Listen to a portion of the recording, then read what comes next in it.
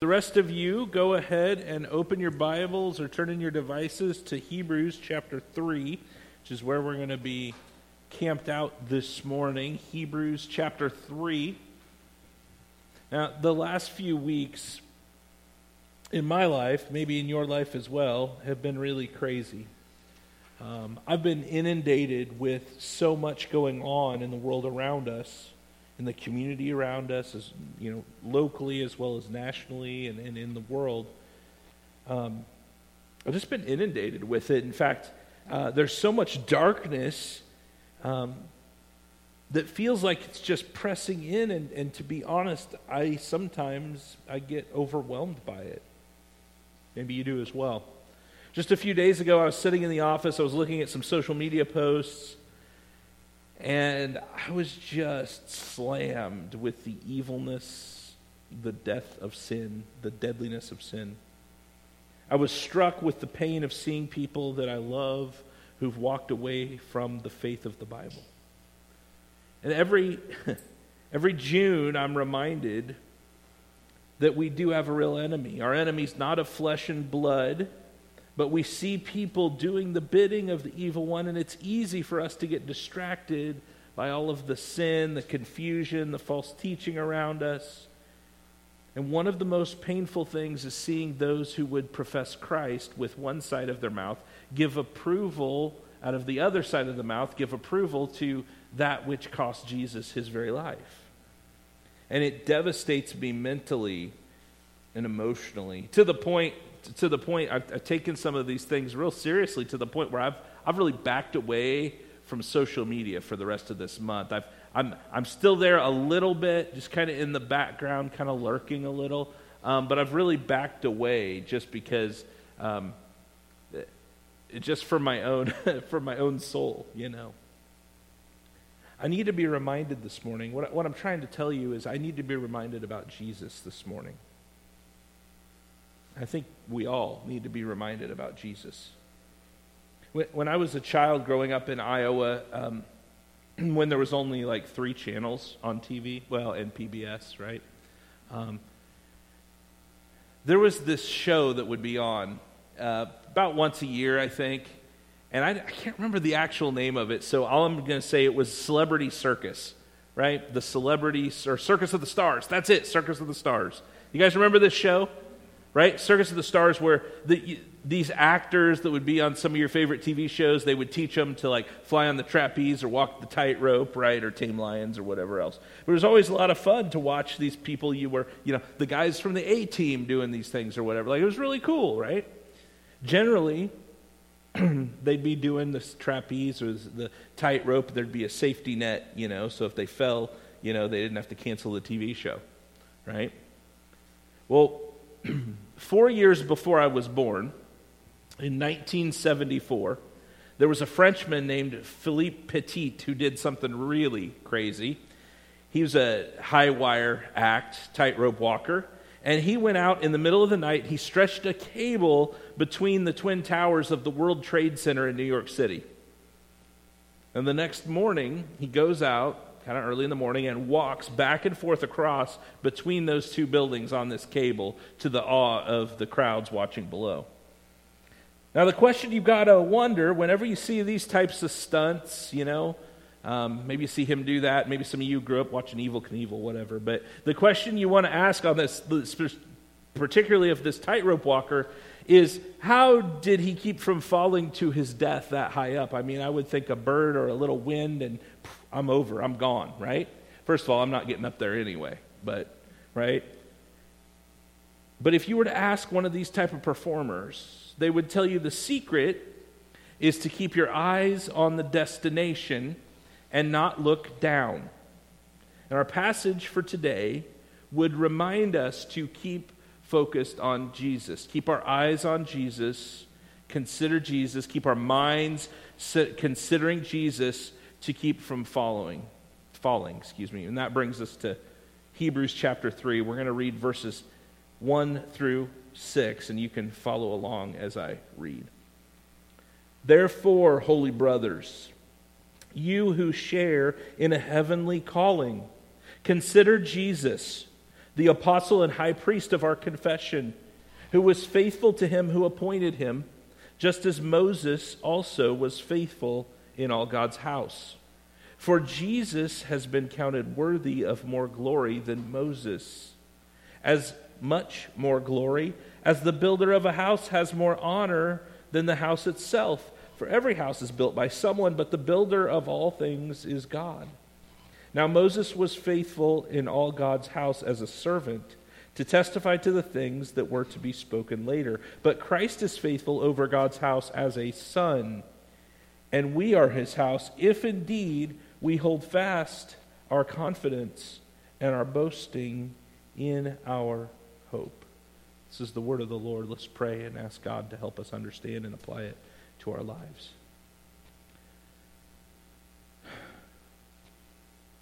Dear God, as we come to your word, let us come with open hearts. Let us come to be changed by your word. We pray your word, as it has gone out, that it would do exactly what you sent it to do. We know it will. We have faith in that. We trust that, Jesus, that your word is living and active, sharper than a two-edged sword. It cuts both ways, coming and going, Jesus. Cut us to the heart this morning. Change us. Help us take you at your word. I pray that there would be nothing that's just of me, that I would decrease and that you would increase, that you would be big here, Jesus. And that at the end of the day, that what people can say about what happens here as that you spoke to your people in your word, Jesus. Let people remember you, not me. In Jesus' name I pray. Amen.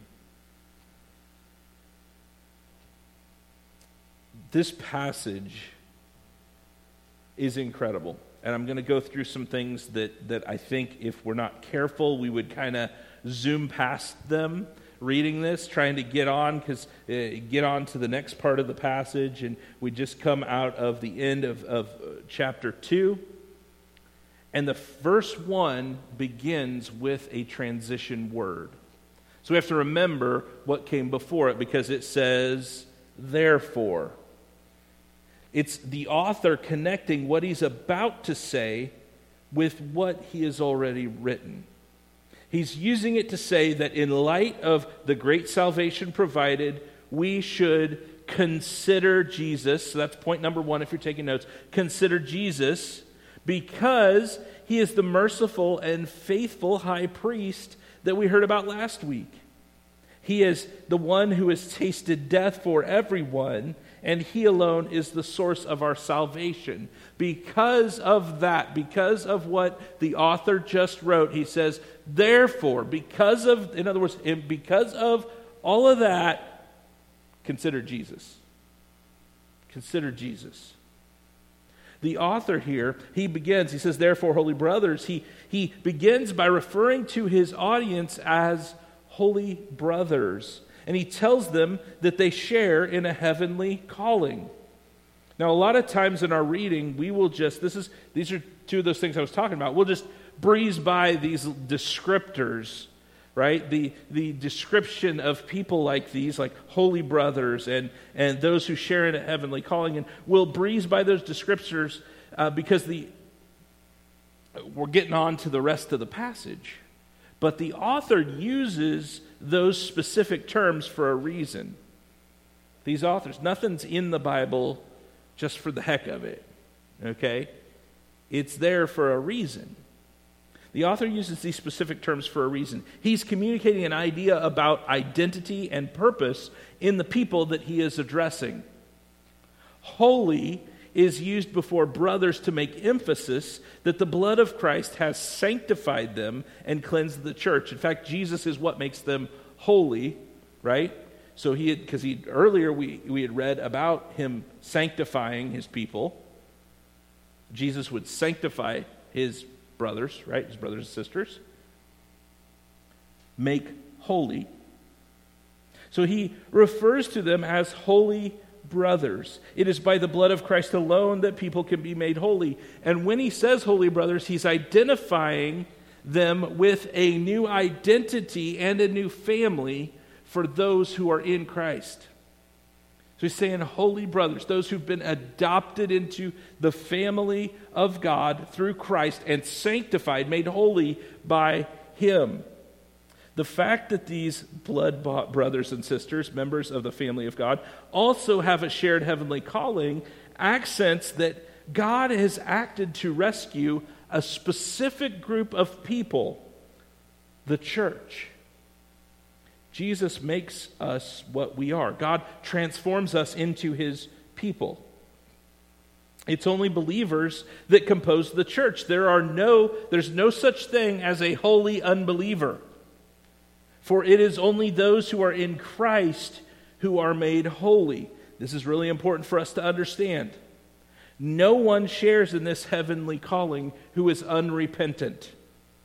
In fact, it's impossible for anyone to be unrepentant who shares in this heavenly calling. Being part of Christ's church requires repentance and faith. This is keeping with the message that Christ himself preached when he was here on earth, right? It said, Mark 1:14-15 says, "Now after John was arrested, Jesus came into Galilee proclaiming the gospel of God and saying, 'The time is fulfilled and the kingdom of God is at hand. Repent and believe in the gospel.'" So right there, repent and believe, repentance and faith from the very beginning of Jesus' ministry. Remember that based on chapter 2, verse 10, we know that God intends to bring many sons to glory. If you missed that last week, you should go back, or 2 weeks ago, you should go back and re-listen to the podcast. God intends to bring many sons to glory. Jesus was sent on a mission to bring many sons to glory, and the trajectory or the direction of this mission, of this calling, is heavenward. Heaven is where Jesus is seated at the right hand of the Father, and where he calls us or beckons us from. This language of calling being used for the original audience of Hebrews, the Hellenistic Jews that were the first ones to be the ones who were recipients of this letter.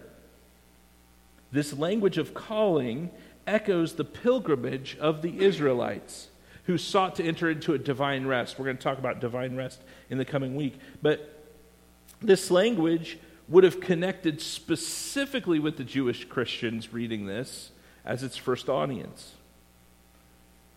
You'll see that throughout the book of Hebrews too, where the language that the author used specifically is targeted and aimed at who he is writing it to.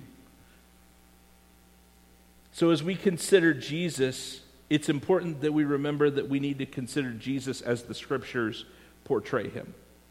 We need to consider Jesus as the Scriptures portray him.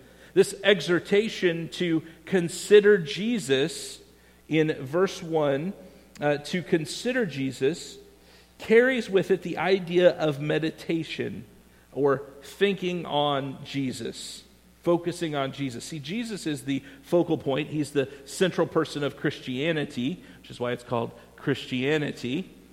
The person and work of Jesus are the absolute best objects for Christian meditation. We are to think on him, consider his works and his goodness of his character. We should glory and be in awe of his sacrifice and the truth that he tasted death so that we could be set free from the fear of death and the power of sin.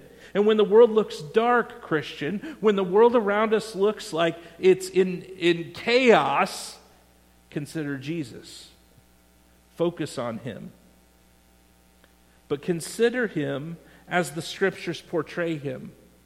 This is important. Never consider him outside of the biblical and theological context in which he is presented to us in Scripture. You don't get to just make stuff up about Jesus.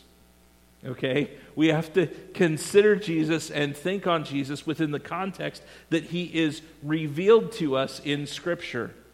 God's Word. This is God having spoken to us, speaking to us. So we must consider him rightly according to how the Bible reveals him and his character. We don't get to just make stuff up about Jesus. As the author instructs us to consider Jesus, he continues to identify Jesus in various ways. Now here, he is referred to as the apostle and high priest of our confession. Now, when you read that, at least when I read that, the word apostle in reference to Jesus gives me a little bit of pause at first, right? Because that's how we refer to those who had been with Jesus and ministered to the early church, right? With the apostles, right? We're familiar with that term. The Bible's familiar with that term. However, the Greek term that's used here for apostle means someone who has been sent or sent one. It just means sent one, or someone who's been sent. Whereas the apostles of the early church were sent out by Jesus, Jesus had been sent by the Father on a mission to rescue the church from sin and death and to restore us to the Father. The text here tells us that Jesus was faithful to the one who appointed him. He was faithful in his service to God the Father and stuck to the mission that he was sent to accomplish. Last week we focused in on Jesus as our high priest who makes atonement for our sin, and he's named here high priest as well. And the book of Hebrews, the author of Hebrews, will continue to unfold this further on in the letter. And then it talks about Jesus not just being apostle and high priest, but apostle and high priest of our confession. Of our confession.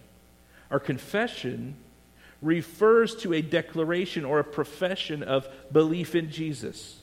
In Scripture, we have the earliest Christian confessions recorded. Okay, we can read through Scripture, through the New Testament, we can read some of those earliest confessions of Christ that include Jesus is the Christ, that he is Lord, and that he is the Son of God.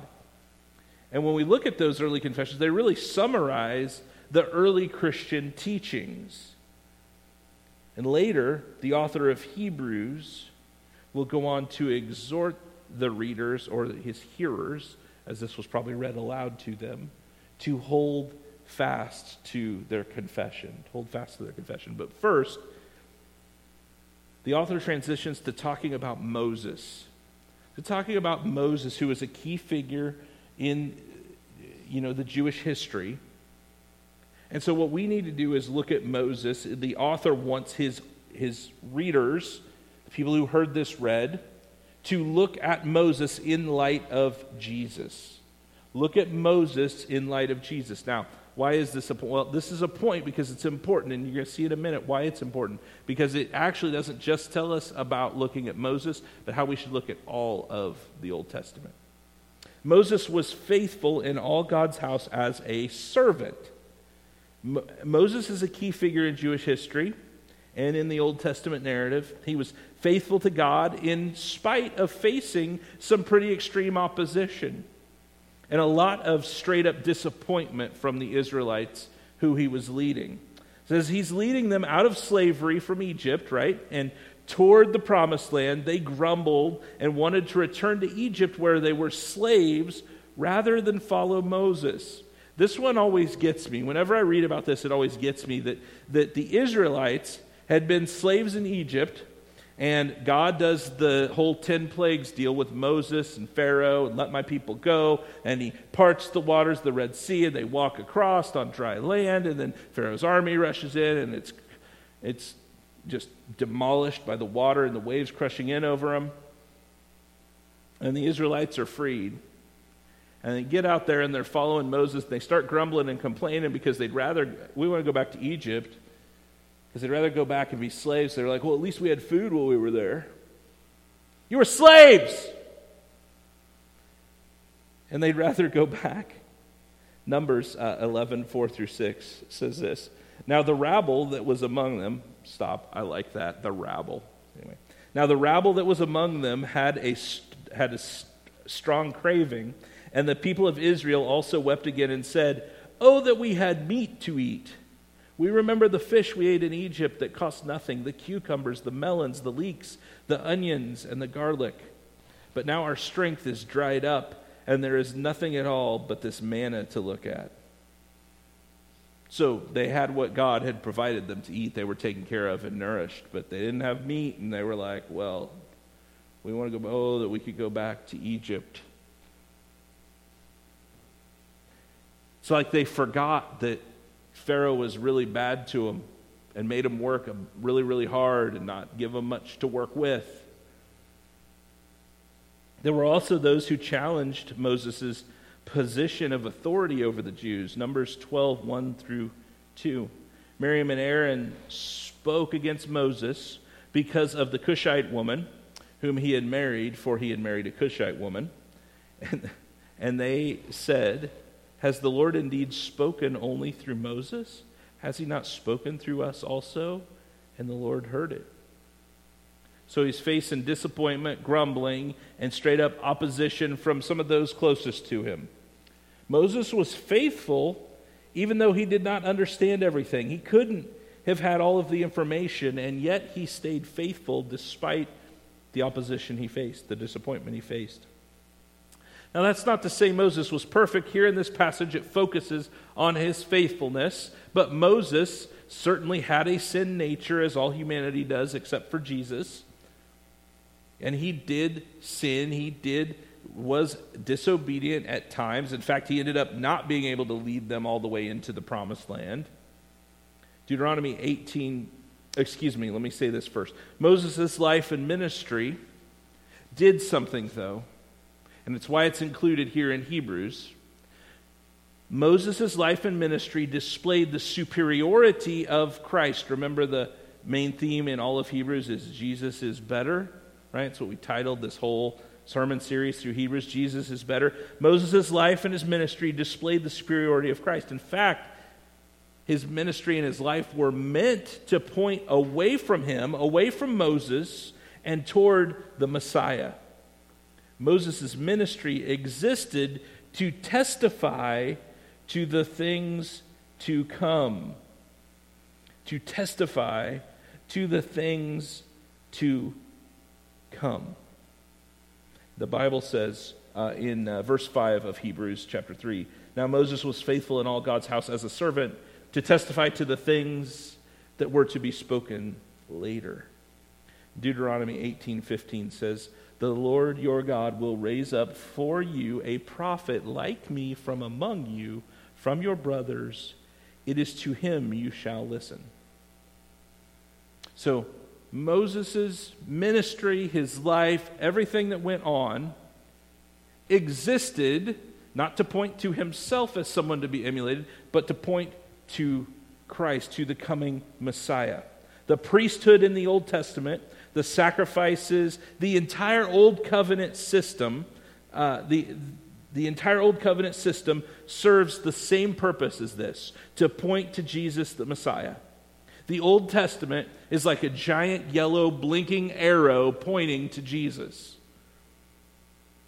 Romans 3:21 says this. It says, "But now the righteousness of God has been manifested apart from the law, although the law and the prophets bear witness to it." The law and the prophets bear witness to it. The Old Testament is a giant yellow arrow pointing to Jesus. On the road to Emmaus after his resurrection, Jesus shares with some of his followers who didn't recognize him all about how the scriptures are about him. And friends, the Old Testament was the only scripture they had at the time. So he's sharing about himself using the Old Testament. He's sharing Jesus with them from the Old Testament. That should greatly impact the way that you and I read the Old Testament. That's what the writer of Hebrews wants of us. He wants us to think of Moses, and for that matter, all the Old Testament, in light of Jesus Christ. This passage shows the superiority of Jesus over Moses, who the Hebrews would have very high regard for. Remember, the Hebrews, they'd appeal to Moses. Like, they have a high regard for Moses.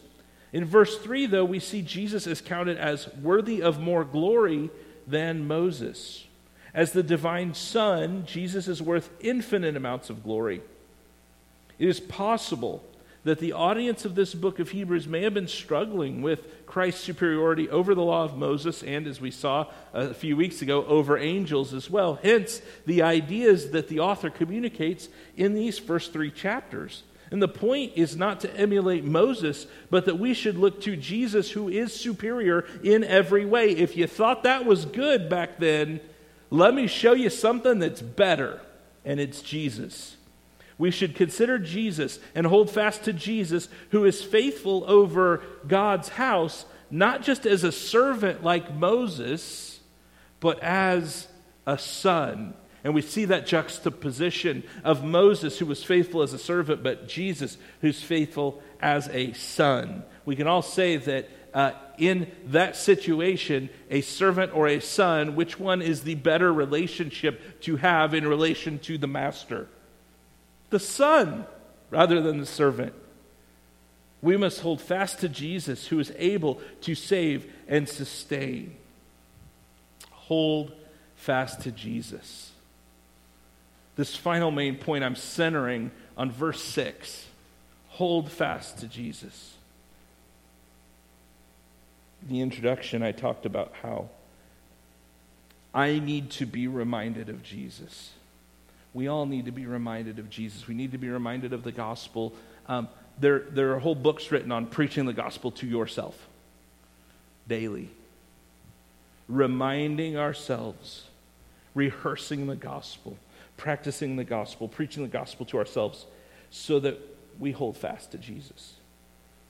Verse 6 introduces us to another major theme in Hebrews, and that's the theme of warning against failing to persevere in the faith. Verse 6 of Hebrews chapter 3, but Christ is faithful over God's house as a son, and we are his house, if indeed we hold fast our confidence and our boasting in our hope. The little word "if" in there should catch your attention, catches mine. Being his house is to say, being his people, being the people of God. So we are the people of God if we hold fast our confidence and our boasting in our hope. This passage, as well as the whole of Scripture, teaches that only those who persevere in the faith will be saved, and that all who have genuine faith will persevere. It's a doctrine called the perseverance of the saints. Okay, and it means that all those who have genuine faith will persevere in the faith. And all those who persevere in the faith will be saved. Okay? This is, I've mentioned this before, but I grew up Southern Baptist, and we had this little saying that was once saved, always saved, meaning if you had become a Christian, you were still a Christian. You couldn't lose. You couldn't just like you couldn't do enough good things to earn that salvation, you can't do enough bad things to lose it once you've got it, okay? Once saved, always saved. Now, when I was in high school, we had a missionary named Jody Ratcliffe who came and spent the summer with us, and he modified that statement. I really like how he modified it to the point that here, a lot of years later, 25, 26, 27, however many years later, I'm still using this statement. And that is, instead of once saved, always saved, he said, if saved, always saved.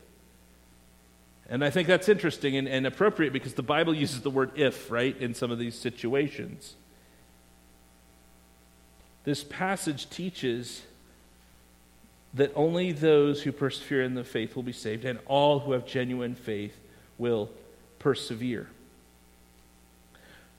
We must have confidence in and boast in our hope in Jesus.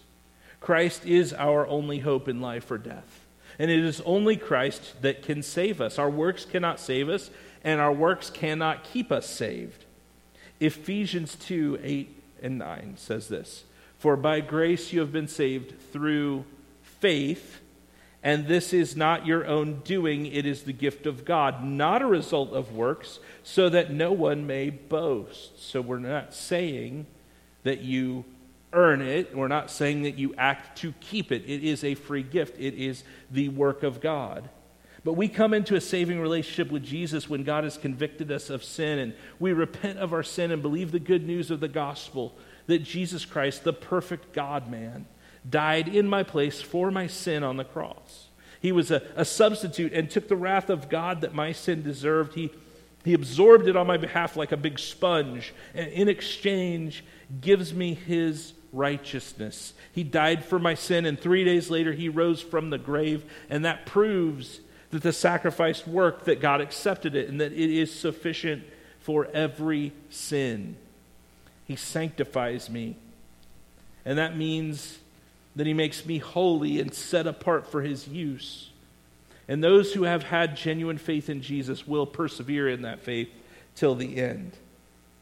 The idea is that we should hold fast and make sure that we are examining our lives and considering everything in light of Jesus. We are his house. If indeed we hold fast our confidence and our boasting in our hope. So hold fast to Jesus. We must persevere in confidence in the truth of our hope in Jesus Christ. Our boasting must only be in the gospel and only in the Lord Jesus Christ. Moeller writes that by faith we confidently trust that Christ's righteousness belongs to us. He is our only boast. He is our unfailing hope. He's our unfailing hope. So if we boast, if we are confident in anything, we hold fast to our confidence, our boast only in Christ. So how do we hold fast? How do we hold fast? How do we stay focused on Jesus? How do we consider Jesus? Well, when we lose our focus, just like the tightrope walker at the beginning of the message, who loses their focus on their destination and looks down, they fall. Peter found this out on the water. He found this to be true. Matthew 14, 22 through 33. I want to move towards wrapping up by reading this account. Immediately, he, stop right there, that's Jesus, that he is Jesus, okay? I'm going to go back. Immediately, he made the disciples get into the boat and go before him to the other side while he dismissed the crowds. And after he had dismissed the crowds, he went up on the mountainside by himself to pray. When evening came, he was there alone. But the boat by this time was a long way from land, beaten by the waves, for the wind was against them. And in the fourth watch of the night, he came to them walking on the sea. But when the disciples saw him walking on the sea, they were terrified and said, "It is a ghost," and they cried out in fear. But immediately Jesus spoke to them, saying, "Take heart, it is I. Do not be afraid." Peter answered, "Lord, if it is you, command me to come to you on the water." He said, "Come." So Peter got out of the boat and walked on the water and came